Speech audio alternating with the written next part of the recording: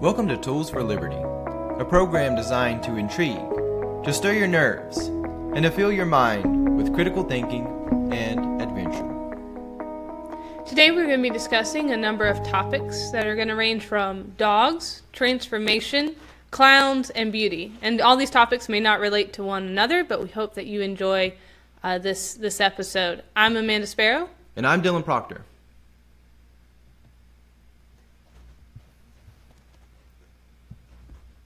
And my name's Anthony Alegria. And behind me we have Chihuahua Charlie. And here is up close Charlie. Well, let's get started with our first segment. All right, so as we've stated many times before, it's easier to bring hell to earth than it is to bring anything like heaven. Now, these last couple of weeks, we've seen a lot of really bad things happen in our world. We've seen a lot of manifestations of evil. In the last few episodes we've had here, we've talked a lot about evil and tragedy and the differences thereof. So now we're going to change gears a little bit and look at something a little bit more positive. You know, it is much easier to bring hell to earth than it is heaven. But what would it be like if we were able to summon heaven? What would that look like?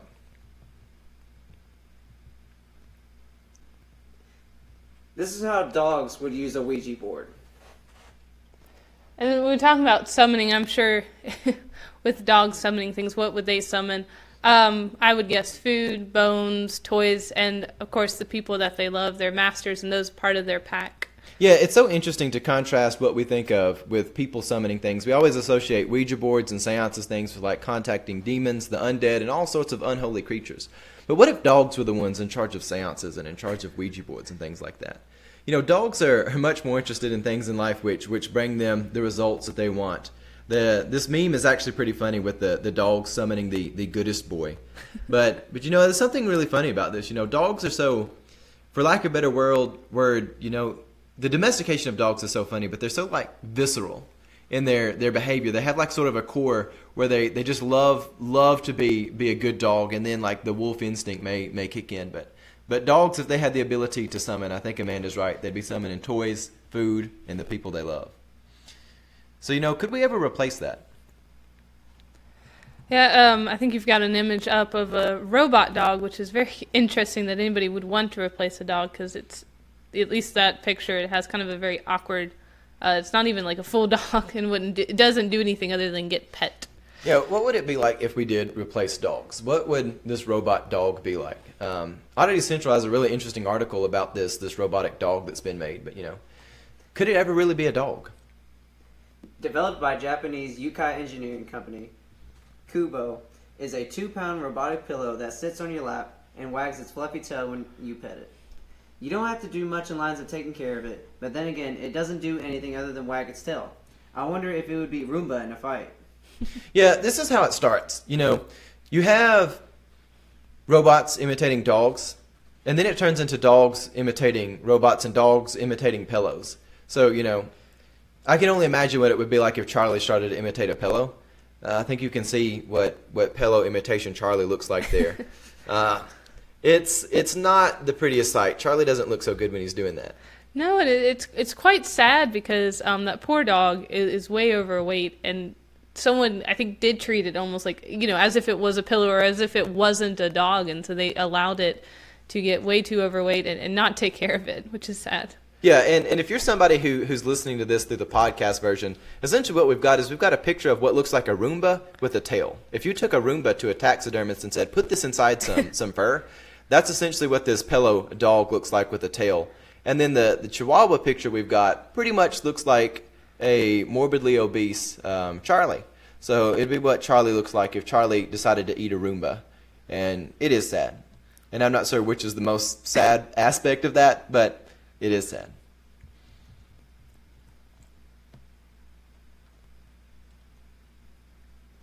Practical transformation. All right, so moving on to a different topic. So we're in an era where we can really see the consequences of over-segmenting the different aspects of life out, especially within the church. You know, we want to say this is a spiritual thing, this is an emotional thing, and we've really got to the point where stuff is fragmented out to the point where it's really ridiculous.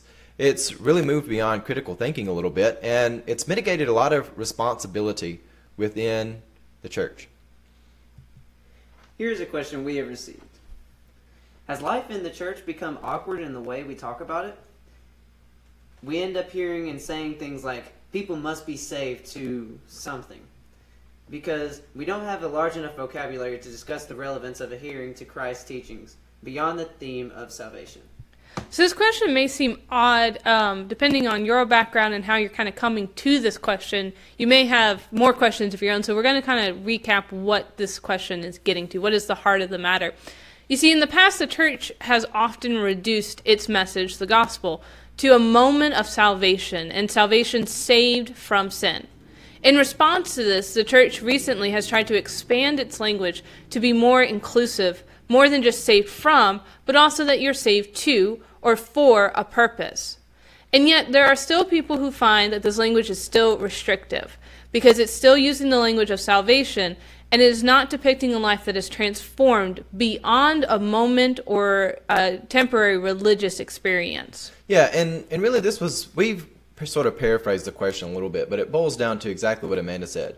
There's more to the life in the church than just a single moment where salvation begins, whether you use the language of initial salvation. And sure, there's deep theologies behind this, and there's people who have, really understand the theology, but where rubber meets the road and where you get to people within the congregations or even on the outskirts of the church, people don't have, the language has yet to trickle down to people where they can think about stuff. So we really need to return to the language of transformation. This is something we need to exhume. It's been fairly well buried. A lot of people, they got the empathy thing down, but they don't have much in the way of transformation. So as the church, transformation is something that really should be relevant. And so we've got a list of 5 mediums of relevant transformation. We've got a list here that we can pull up for you to see. And now again, these are mediums. They're not the actual primary expression of chaos or suffering, anything like that, but they are mediums where transformation is necessary. And I just want to talk about these 5 areas because as the church, if we're to go out and be the hands and feet of the body of Christ and actually work with people to get them out of chaos, these are 5 areas that we can help people. And again, they are mediums, but let's just talk about these. So the first one is job. The second is health. The third is social interaction. The fourth is addiction. And the fifth is purpose. So what we see in these 5 sections, the first one, we'll talk just jobs and what we mean by that, careers. It's the structure or the system that provides people with a reliable source of basic resources. So money so that they can buy food, lodging, various comforts, transportation, those kinds of things that are needed. And then often people can then find chaos in that situation. Yeah, they can. And it's important that we look at all 5 of these. So the second is health. And that's really both bodily health, mental health, but it's fairly self-explanatory. Whenever people have a problem with health, that's obviously some form of chaos or suffering. So then we have social interactions. This could be significant others, boyfriend, girlfriend, spouse, whatever, friends, family, and this idea of not being lonely, finding community and fellowship in the broader sense of just one person. And then obviously we can see where chaos can lead into that. Yeah, it's basically not being in just abject loneliness. So the next one is addiction. And a lot of times we think of addiction in terms of being drug, alcohol, or some sort of substance abuse. But also addiction can be a lot of other things, where you have replaced good, healthy things in your life with really unhealthy things. Like, for instance, if you're somebody who you've replaced your social interactions with people on the internet, you only use social media to interact with other people, or you've got an abusive relationship that's really has something in your brain that gets triggered every time you interact with someone and it's replaced healthy interaction, you can be addicted to a lot of things. And if somebody has an addiction problem, that's something that is serious to deal with. Lastly, we said purpose, and this purpose is the productive meaning being sincerely needed. How people find value in their daily lives, just why that, kind of the big existential question, why am I here? Yeah, and interestingly, if people have issues in 3 of these areas, it's likely that issues will manifest in the other 2. And the church, we can't always help in all areas, but we have to be very observant of these different areas. And the church can respond to these areas. Again, we can't segment our lives out and say, well, the church only speaks to spiritual matters, and then these are physical or social or mental issues. But the church can speak to all of them. Different congregations may be equipped and have the resources, though, to maybe address only 1 or 2 or a couple, not all 5, because of what they have at hand. However, if the church does help in some of the areas and can help, should help in some of these areas, and then allow people, because if you kind of help in some of the areas, then they are freed up to then help deal with the other areas that maybe the church doesn't have. We may not be able to provide somebody with like a job, but we can help them. Say they're probably going to have other areas anyway if they're coming and their life is actually in chaos. From my experience as a pastor, I've gone back and looked through the list of people I've known and the people I've known to have problems, and I've used this as sort of a metric. And I really can't think of anybody who come to the church in a state of complete chaos that didn't have issues in 3 to 5 of these. Everybody I know that's generally okay and responds to stuff okay only has issues in like 1 or 2 of these areas. And it's really interesting how all this relates. So again, if somebody comes to you and they first mention to you, say, I have a job problem, well, use this as a checklist to say, well, how are these other areas in your life? And maybe you can't help in that one area, you can help in another area. Before we move on, I want to point out that earlier you said that these are mediums of relevant transformation. Yeah, these are not the primary expression of suffering and chaos. They are mediums. We never can let the medium get bigger than the primary expression. That's always a dangerous thing to do, and I just want to re-emphasize that. These are mediums where chaos and suffering can manifest, but when all of us, we're not all experts in things, but we may be the only rope that's thrown to people. We may be the only lifeboat that we can interact with people. But these are areas that we can practically use to examine people as we get there.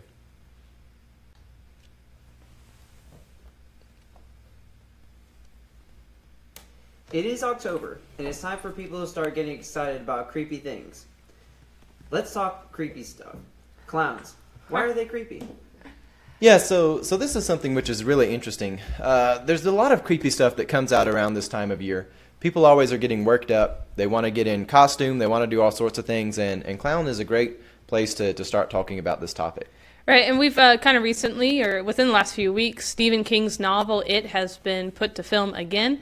And also we can remember about this time last year, and I think it's actually popping up again in some places where people dress like clowns and were creepily coming out of the woods and threatening other people. And so we kind of look at this and we're wondering, why are clowns creepy? Yeah, it's a really big question.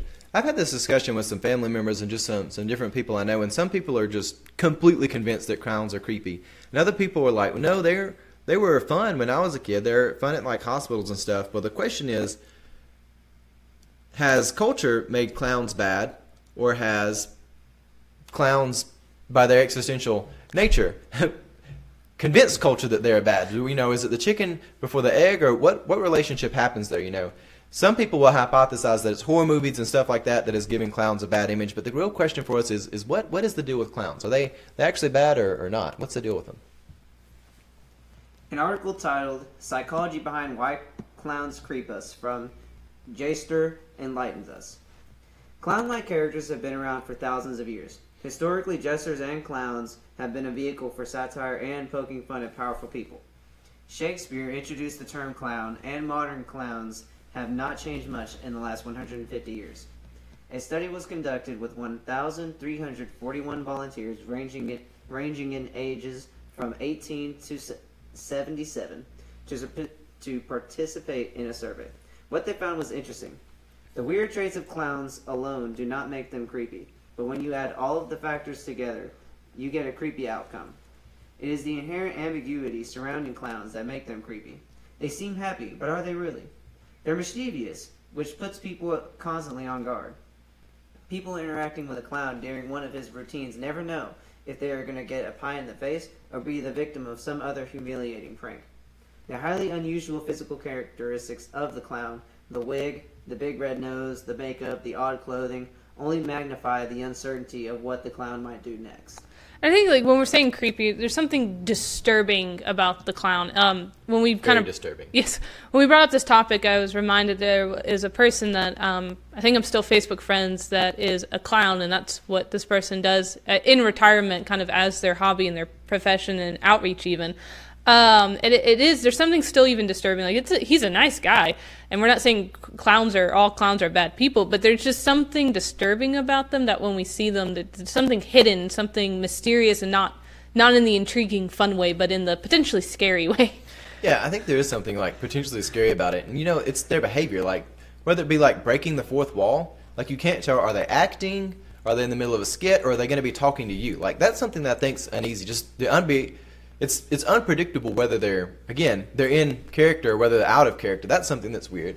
And then you see like the facial features, like it's It's all there. It's the naturally occurring facial features, but they're exaggerated just outside the parameters of what is natural. So it's somewhat, paranormal in the sense that they're enlarged, or they're slightly grotesque in one way or another. So all of this, well, it may not be too disturbing by itself. I think we can have resolution in saying when you put it all together, they actually are creepy. So with that, clowns are what they are.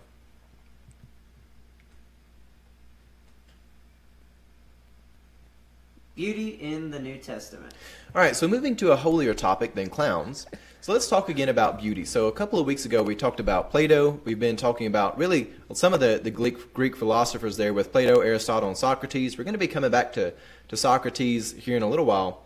But for today, let's just talk a little bit about beauty. So in the past, we've defined beauty as interpretation of truth. And that's something really interesting. So just to clarify, the entire definition that we're using is those three words, interpretation of truth. I noticed aesthetics aren't mentioned in there. Yeah. What is that? Aesthetics is something which is really secondary. A lot of people look at beauty and they go for the aesthetics first. But what is so interesting is the great artists throughout history, when they have pursued truth as the primary intention of their artistic endeavors, and they pursued excellence along the path, great aesthetics have come as just a natural byproduct of pursuing truth and pursuing excellence. So aesthetics in and of itself are just a byproduct of an excellent interpretation of truth. Not all interpretations of truth are equal. Some are really bad. Some are really good. So as we're talking about truth, let's go to the Gospels, and let's specifically go to the Gospel of John. Now, initially, if you're familiar with Scripture and someone talks about truth, you may go to the passage in chapter 14 where Jesus says, I am the way, the truth, and the life. But even before we go there, let's talk about John 4:22, where Jesus talks about true worship being in the Spirit and truth. All right, so this is really bizarre because you would not think of worship being done in the form of spirit and truth. If people ask what worship is, I'm convinced if you go to a university and ask students in the worship art programs what worship means, you'll get a million different answers and probably minimal consistency. I know that's how it was when I was there. But even with people in practice, what does worship mean? And for Jesus to say it happens, through the lenses of spirit and truth, or through the existence of spirit and truth, what in the world does this mean? So to figure out what this means, let's go back to the Greek language. Let's go back to the old text of John and look here in chapter 4 and see what he's saying. Now, let's go ahead and begin by saying, in chapter 4, Jesus is talking to the woman at the well. This is the Samaritan woman. Samaritans are not really Jews. They're not really Gentiles. They're kind of hated by everybody for being the mix between. And when Jesus goes and deals with her, the word that is used when he says spirit and truth is the word alethos, or it's a variation thereof, but it's sort of in its root form, the word alethos, which means in Greek, reliable. Now, this is a very interesting find when we go and we discover this, because the Gospel of John, it sort of suggests in its logic that the way we get to the truth is through accepting the word and the testimony of Christ. In other words, we accept the word, capital W, the Logos. We accept the transformation from chaos, and that gives us access to that which is reliable. Now, you want to talk about a really very different thinking. If we change just the language and go back to the definition of these ancient concepts, transformation out of chaos gives us access to the reliable. That's how we worship. We worship by pursuing the reliable, and that's a very interesting thing. And so we said that beauty is the interpretation of truth. And we may seem like beauty and truth seem opposites because we hear this phrase a lot, that beauty is in the eye of the beholder. And so it makes beauty to be out something that is changeable, malleable, that it could be same, or it's not the same from one person to the next, that they can kind of make it on their perception. And so again, we have to go back to the definition that we're talking about and we're using in this conversation. And truth itself is not malleable or changeable from one person to the next. Again, to use that Greek word, it's reliable. It is something that is consistent throughout, from the beginning of time till the end of time. Truth will always be truth. And then as we go from this, as we're discovering, as we're learning, as we're using critical thinking to find real truth, and then beauty to interpret it, to express it to others, it's in those things and in that language and in that movement that we're finding transformation, that God's reliable grace is found, and that we can find transformation, again, not just in spiritual matters, not just kind of saved from sins, that yes, that does happen, but it also can be found in our physical lives, our mental lives, our social life.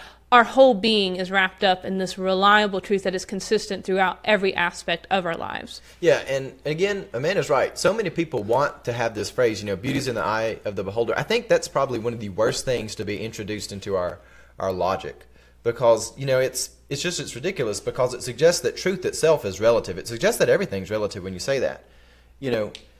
Truth, if we go to the Greek, it is that which is reliable.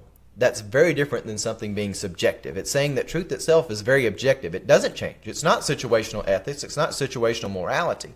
Truth itself is not, dependent on the one viewing it, but the one viewing it is challenged to interpret that which is fixed, that which is reliable, that which isn't moving. And that's a very different concept than what a lot of us have been taught when it comes to understanding beauty and understanding whether it be art or whether it be worship within the confines of the church. But in our life, I want us to really be challenged to think of beauty as the interpretation of truth, and truth to be that which is reliable. To wrap all this up, beauty is to seek truth. Truth is, by ancient definition, that which is reliable. The Logos, or the Word, transforms things out of chaos. And when we are transformed out of chaos, we have access to that which is reliable.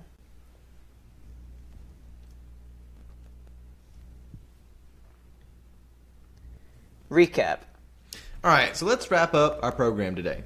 So in our kind of more fun topics, we talked about dogs being good, wanting to summon to bring out things that are good and bring joy and life and blessing. And clowns, not so much.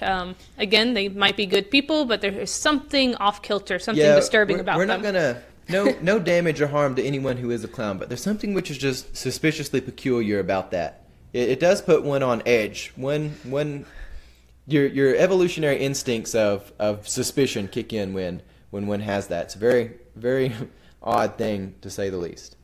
But moving on to our other topics, beauty is the interpretation of truth. Truth is not relative. Truth is not fickle, and it doesn't change based on the situation, but instead truth is reliable. And definitionally, truth is that which is reliable. You can interchange truth and reliable with one another when you look at the ancient text.